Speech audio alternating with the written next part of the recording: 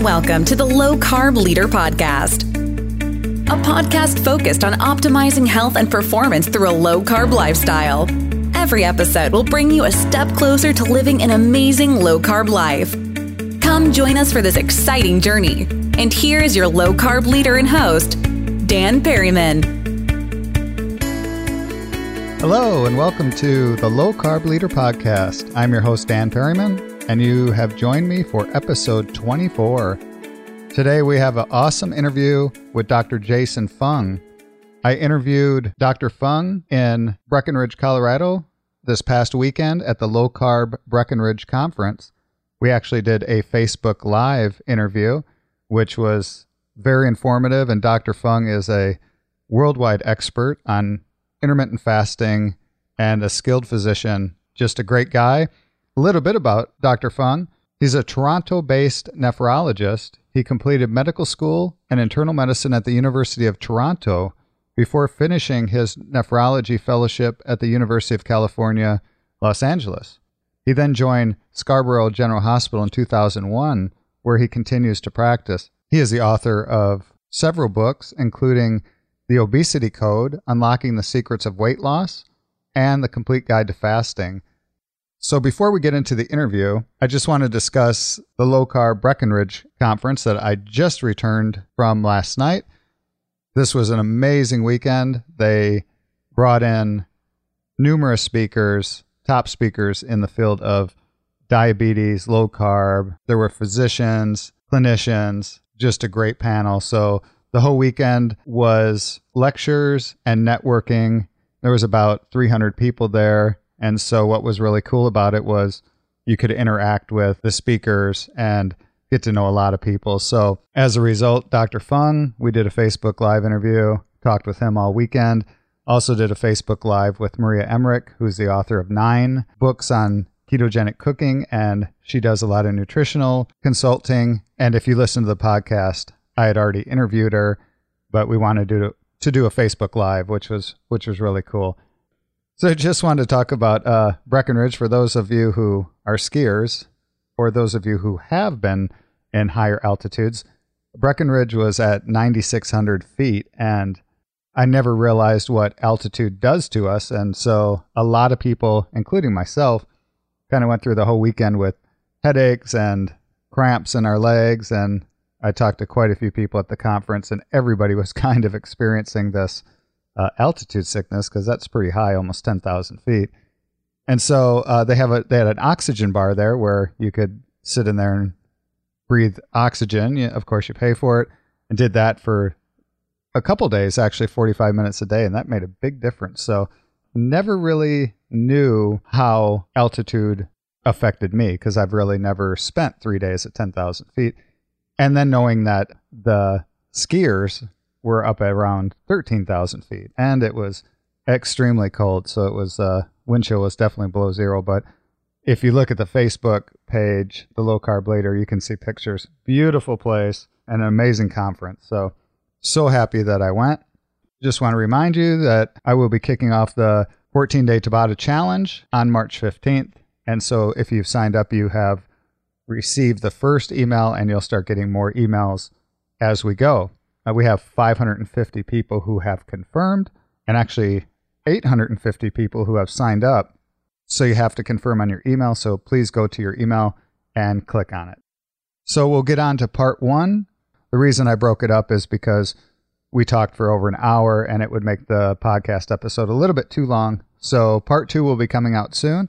Hope you enjoy the interview. So where I kind of switched a little bit from kind of conventional medicine was somewhere around 2011, somewhere around there, when it kind of became obvious that nutrition was really a very, very more important part of medicine than most conventional doctors are trained to understand. So that's when I started really looking into weight loss, obesity, type 2 diabetes, and really realizing that a lot of what we get taught is not actually true, which is funny to say.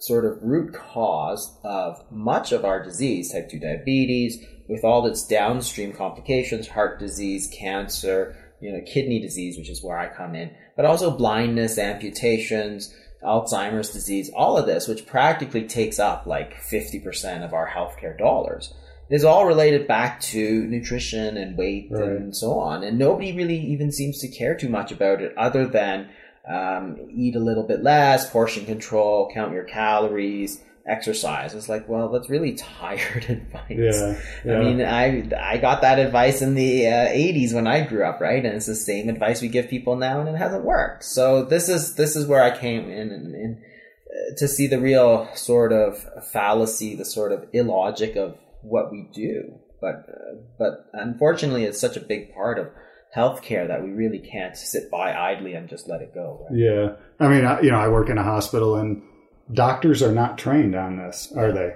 Not at all. And I don't think people understand that. But, I read you maybe go through one nutrition course. Yeah. So honestly, I don't remember any of them, but I'm sure I had them.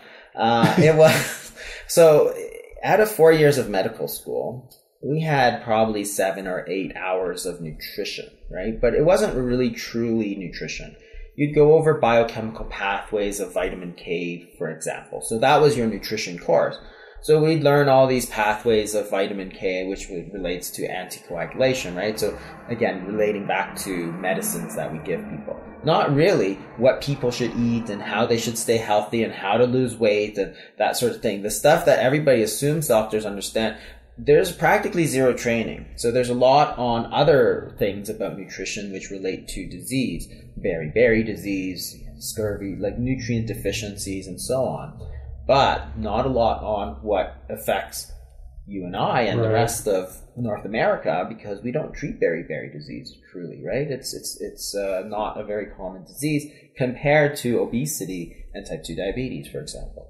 So really, in truth, there is zero nutrition courses. So then after the 4 years of medical school, then you go into what I did, which is internal medicine, which is 5 years of postgraduate training, right? So it's a lot of training.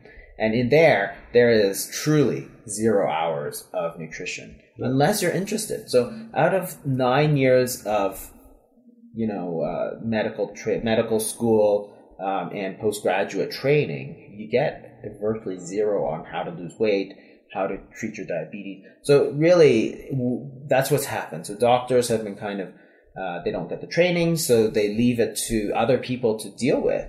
So you leave it to the dietitians. And in truth, where do people get their weight loss advice from? They have to go to Weight Watchers, or they go online and they follow some guy who sells them, all kinds of stuff. There's all kinds of stuff out there. So we are live. This is, for those watching right now, this is the first time that I've ever done the live thing. And my contacts don't work so well. So I'm actually going to have to kind of move up just to see what... If you have any questions or comments for Dr. Fung, let us know.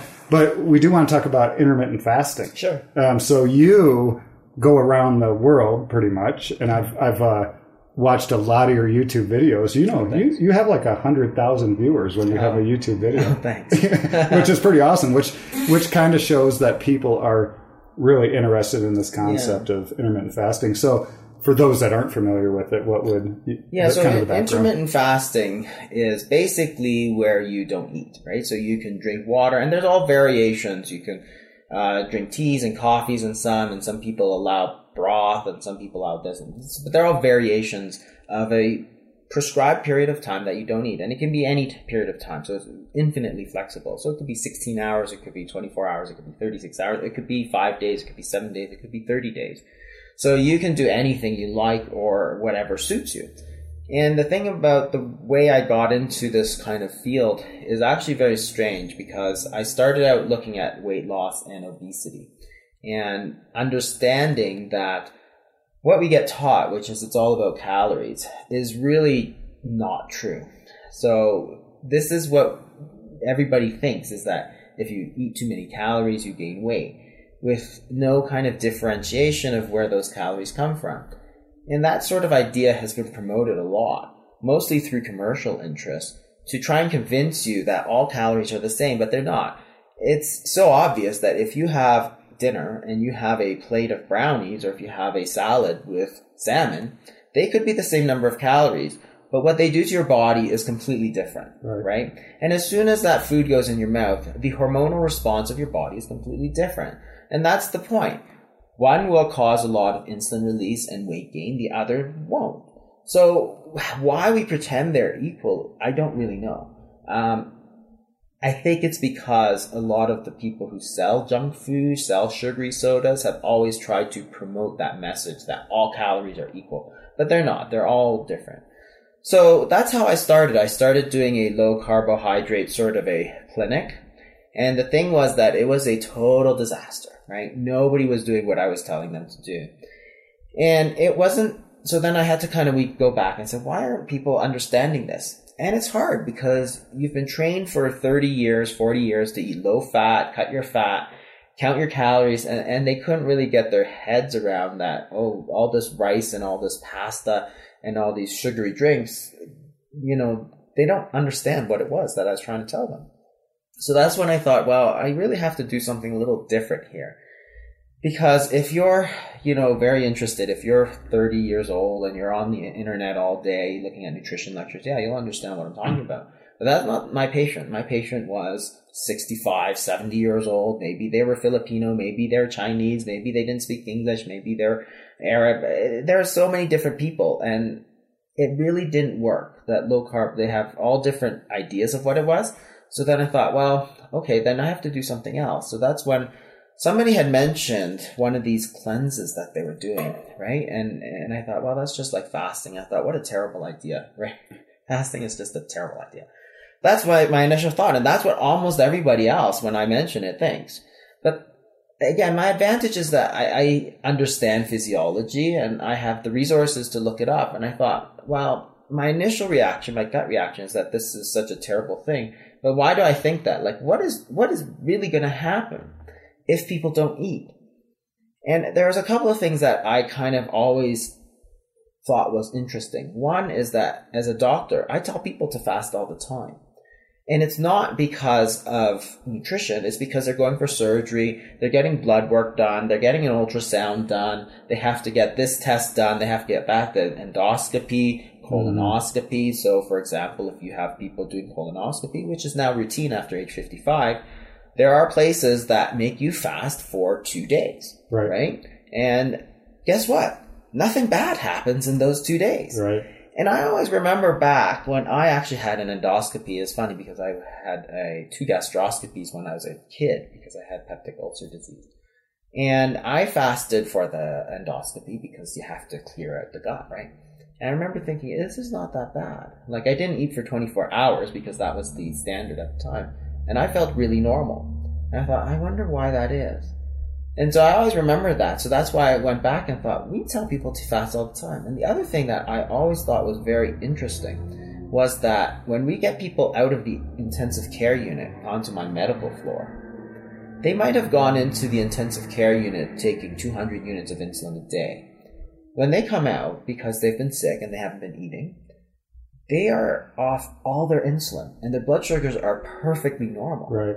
I thought, that is weird. And I saw it for 20 years, right? But I didn't kind of put it together until I really started to think about it and thought, well, what really is wrong with fasting? So then I went back and I looked at all the data on fasting, what happens physiologically to the body, and guess what? Nothing bad happens.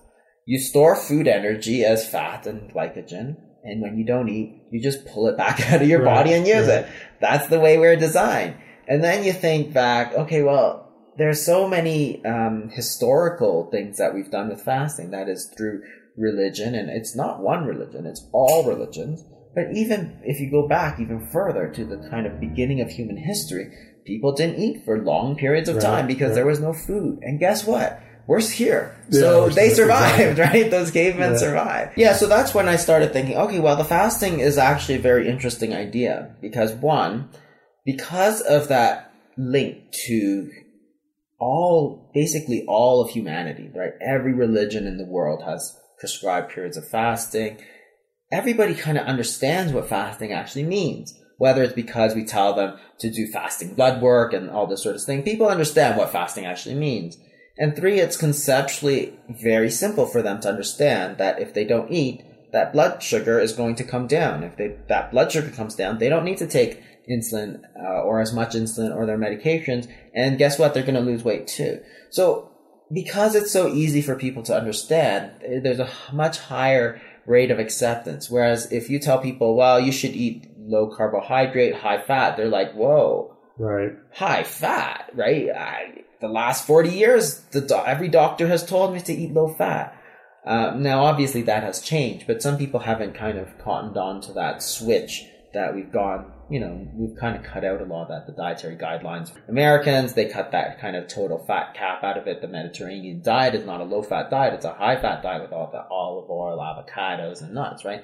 So we are moving towards more and more kind of healthy fats, but a lot of people don't understand that. They don't keep up with it. But fasting, they understand. It's like, hey, this is what I need to do. They understand exactly why it's going to make them healthier. And they understand exactly what they have to do, because it's not like eat this and not that, and this and not that, and this and not that. It's like, just don't eat anything at all, right? Just drink water for this period of time, and that's it. And the other advantage is because I could prescribe those periods of time, I could adjust those medications exactly to what that period of time was. Oh, that's and this awesome. is a big advantage. So it's a huge advantage when people are changing their diet, because, of course, their insulin doses, their medications are based on what diet they're eating. So if I can control exactly their diet, I can prescribe them and have them do it safely. So that's a huge advantage. And there are so many other advantages. It doesn't cost them any money. Yeah, that's a great huge advantage. They understood what they're doing. They could easily explain to their family members what it was that they were doing. And again, I have a huge advantage, because then they can say, oh, my doctor told me to do it. Whereas if somebody else does it and say, oh, I found this on the internet somewhere that somebody told me to do this, their family would be like, oh my God, don't do that, right? Yeah. But then they're like, my doctor's doing it. He's monitoring my blood work. He's monitoring me. He's monitoring everything, like my medication. And so they feel safe. It gives it the legitimacy around Exactly. it. We do have a couple. Let's see if there's a Healy watching from the Pueblo of Zuni in New Mexico. That's awesome. And Denise watching from Texas. Well, welcome. That's cool. So I've experimented a lot with intermittent fasting, and so I've done the 16-8 window where you eat for 8 hours, and I've been really watching. I did a 5-day water fast and measured glucose and ketones and the ratio. Right. But what I found was when I eat in a bigger window, I lose my level of ketones over a few days a lot quicker. And my blood sugar actually goes up a little bit. So what I've been doing is closing that window. So now I'll eat from like 2 to 6. Right. And I'll drink bulletproof coffee. I'm addicted to that stuff in the morning.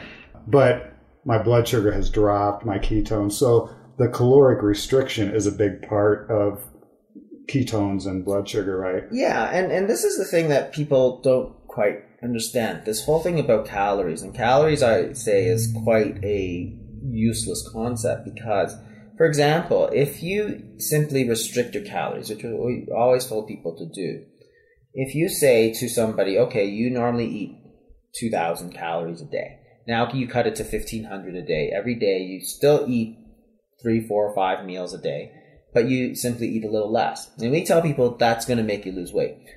Truth is, it doesn't, right? That's purely what happened, because we've all done it and nobody loses weight. If you look in society and people try to lose weight by caloric restriction, it doesn't work. And the question is why? The answer really is that your body, if it senses you're only eating 1,500 calories, it will quickly restrict you to 1,500 calories of caloric expenditure. So now your body heat is lower, you feel cold, you feel tired, you feel hungry. So as you drop that caloric expenditure, you don't lose weight, because now you're eating 1,500 and burning 1,500 and you don't lose weight. What happens during fasting is completely different, because what you're doing is you're restricting time, not calories, right?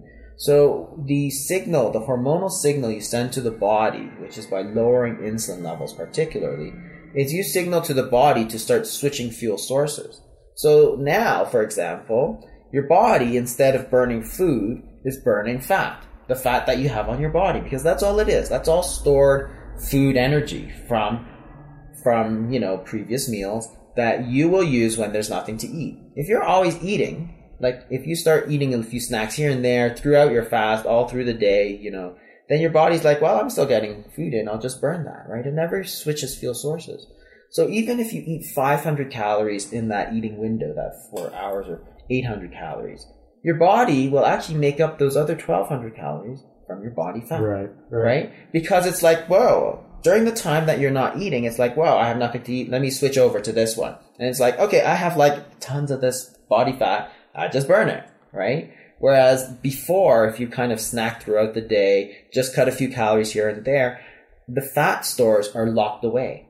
They're not accessible to you. So then your body has to reduce its expenditure, right? It's kind of like if you have two fuel sources, right? Like a hybrid car, right? You can do electric or you can do gas, right? But if you lock away that gas component and only run electric, well, if the electricity goes down, your car starts not moving, which is what happens to our body. As the food goes down, you go from 2,000 calories to 1,500, your body starts shutting down because you've locked away that gas. What we're talking about with fasting is really trying to flip that hormonal switch to let you access that second fuel source, which is natural, right? Which is there in our body, right? Which ketones burn a lot cleaner, correct? Yeah. The ketones is basically when your body doesn't have glucose to burn, like food, then it will switch to burning fat. So most of the body can actually use that fat directly. So the fats are triglycerides, but the brain can't. So the brain, there's a blood-brain barrier. So the triglycerides can't actually get from the blood into the brain, and you actually have to produce these ketones from the fat, which can get into it. So your brain actually still uses a little glucose, but up to 75% of your brain metabolism switches over to ketones. And this is one of the things we find during fasting is that people find that their mental clarity is much higher. Definitely. So it's a very interesting thing, and people have noticed this kind of throughout history. And there's some very interesting stories of Pythagoras, the very famous Greek mathematician. So in ancient Greece, they used to fast, not because they're fat, not because they had type 2 diabetes, because they didn't. It was to increase their mental capacity. So Pythagoras required his students to fast before they could come into his class. Oh, is that right? That's cool. Which is amazing.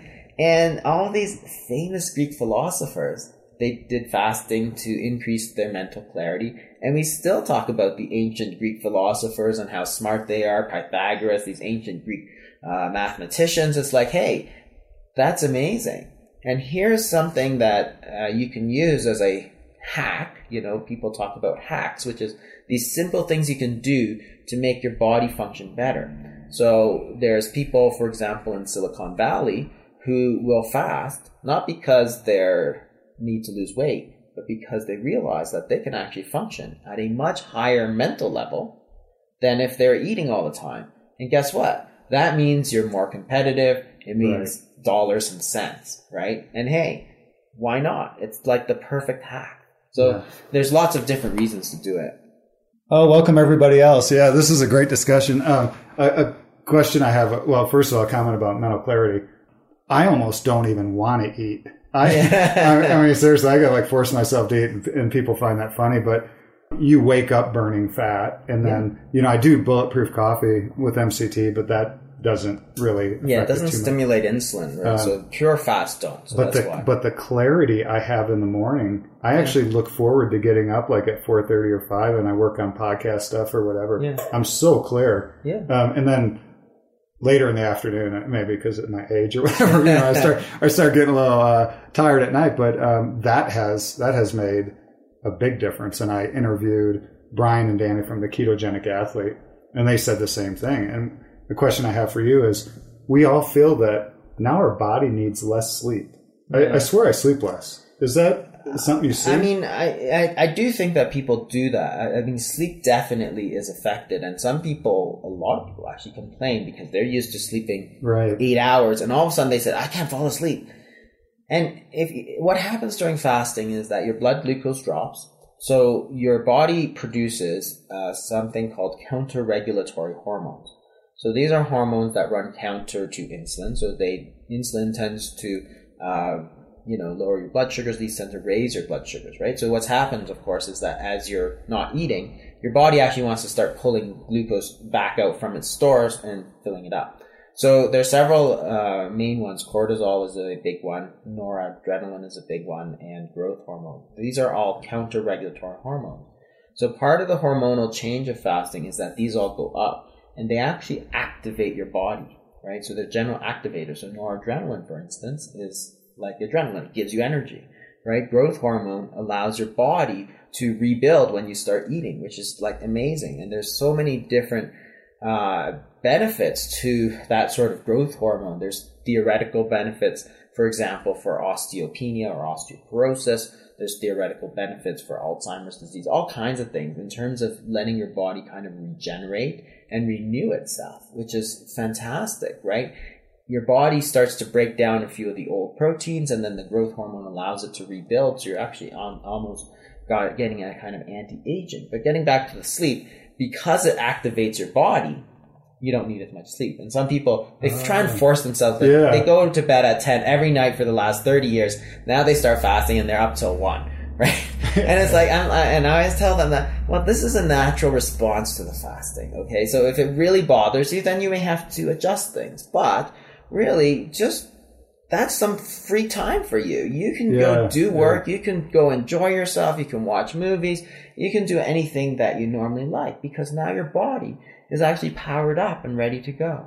And this is the thing that is, that's where it's beneficial to have somebody who understands what fasting is, because they can tell you, oh, this is exactly what you're going through, and don't worry about it, right? The other thing that people always come back to us very surprised is that they always say, when I started fasting, I thought I'd be always so hungry, but it's actually the complete opposite. Oh, absolutely. Right? They go, I think my stomach shrank. I'm always like, I don't think your stomach physically shrank, but it feels like it. And everybody always comes back. And it's because what's happening, of course, is that you're now opening up the fuel stores from your body fat. So your body is telling you, I don't need to eat that much because I can access all this huge stores of fat to power my body. So people will be fasting and they'll say, oh, I'm only getting like 600 calories a day. It's like, yeah, but the other 1,200 is coming from your body fat. That's perfect. That's awesome, yeah. Right? And I always say, well, think about it. If you're trying to lose weight, that's exactly what you want. Because if your hunger goes down, now you're working with your body to lose weight instead of the previous way, which is portion control, count your calories, where it's been proven that hunger signaling goes way up, right? And even during short-term fasts, what's interesting, if you measure ghrelin, which is the hunger hormone, as you go longer and longer through a fast, hunger does not go up. So this is the secret to how people can do these 7, 21, 31-day fasts, is because by day 2, ghrelin peaks and then goes down. So day 2 is the day that you say, oh man, I am never going to make it through. By day 5, you're like, I can go on forever, because your body is simply eating body fat. Yeah. So it's actually very interesting, and this is the thing that because nobody fasts anymore, it's been really out of style for like 30 years. There's been nobody around to tell you that, hey, this is normal. This is what to expect. It's okay. This is how to deal with it, right? And that's what we're trying to kind of, educate people and let them know. And we hold their hand and tell them, don't worry. There are lots of problems, right? Constipation, headaches and stuff, but you can deal with them. And, to confirm what you were saying about day 2, I mean, I think going into I did a 5-day water fast, and going into it, I was low carb anyway. Right. So I think that makes it a little bit easier. Definitely. But day 1 and day 2, I fast a lot anyway. It wasn't too bad. But by day 3, 4, 5, absolutely no hunger to the point of even surprised me, because I'm like, I wouldn't even want to eat right now. And then on day 5, I thought, I think you have to listen to your body. And after day 5, I'm like, I think it's been long enough. But I felt good. I mean, I felt really good. And I think people should try it. I think people get so scared that I'm going to drop dead if I don't eat every 3 hours, but it's really good for your body. Question about, I've heard it pronounced 2 ways, autophagia or autophagy. Okay. How do you pronounce it? I say autophagy. Okay, autophagy. I've heard it both ways. When do you think that well, actually, if you could explain that, and then when do you think that kicks in? So autophagy is this process, which is the breaking down of your own body's kind of old proteins or slightly damaged proteins. And it probably starts somewhere between 18 hours, 24 hours, 36 hours. That's probably the maximal time. So what happens is that if you look at if you look at the body during fasting, your body stores food energy as glycogen in the liver and body fat. Your glycogen will last you 24 hours roughly. And then after that, the fat oxidation really kicks in around 36 hours. So somewhere between 24 36 hours, there's this period where you actually do break down protein. And this is why some people have always said, oh, you're going to eat all your protein. Right. That's not actually what happens, because what your body is doing is selectively targeting those kind of damaged old proteins. And the other thing that people always forget is that growth hormone goes way up, right, during a fasting period, so that as you start to eat, you're going to rebuild those proteins. So yes, there's breakdown. If you only look at the breakdown and don't look at the kind of rebuilding, you're going to miss the entire beneficial process. So it's like renovation. Say you want to renovate your kitchen or your bathroom or whatever, right? The first thing you got to do is throw out that 1970s style lime green tub, right? Which you found in your room. Yeah, that's right. My parents had like tons of this stuff, right? It was hilarious, right? But the breakdown is just as important as the rebuilding. So if you look at, say, bone, because this may play a role in osteoporosis, for example, is that when you renew your bone, the first thing you do is take a little chunk out of the bone and break it down, and right? So the osteoclasts, they actually break down bone, and then you rebuild it. That's how you get it. It's a renewal process. So the autophagy has gained a lot of attention because the 2016 Nobel Prize for Medicine was awarded to one of the original researchers in it. But this is a way that the body can actually renew a lot of its old protein. So if you can do that, that's almost reverses the aging process. And it's like, wow, that is amazing, considering that benefit is available to everybody for free. Right. It's like, that is like tremendous. So this is a lot of new research is going into it. So you can't say that there's a lot of proven benefits, but the theoretical benefits would be, say, for osteoporosis, for Alzheimer's disease prevention, and for cancer. Because a lot of these cancers, remember, are damaged cells. So if you look at the work of, say, some of the researchers like Dr. Thomas Seifert in Boston, he says, well, everybody should do like a 7-day fast once a year, right? Because you want to get rid of all that old junk, including all those cancerous cells, right? And do this on a routine basis throughout, like, you know, not like when you have cancer, but like from the time that you're an adult. Do it once in a while to get rid of those old cancerous cells. Your body will break it down and rebuild proper cells. And it's like, wow, that is fantastic. Thank you for being with us today, and we hope that you are on the road to your successful low-carb lifestyle. Become a leader in your health and a leader in life. Check us out at www.thelowcarbleader.com. And remember to join Dan again next time on the Low Carb Leader Podcast.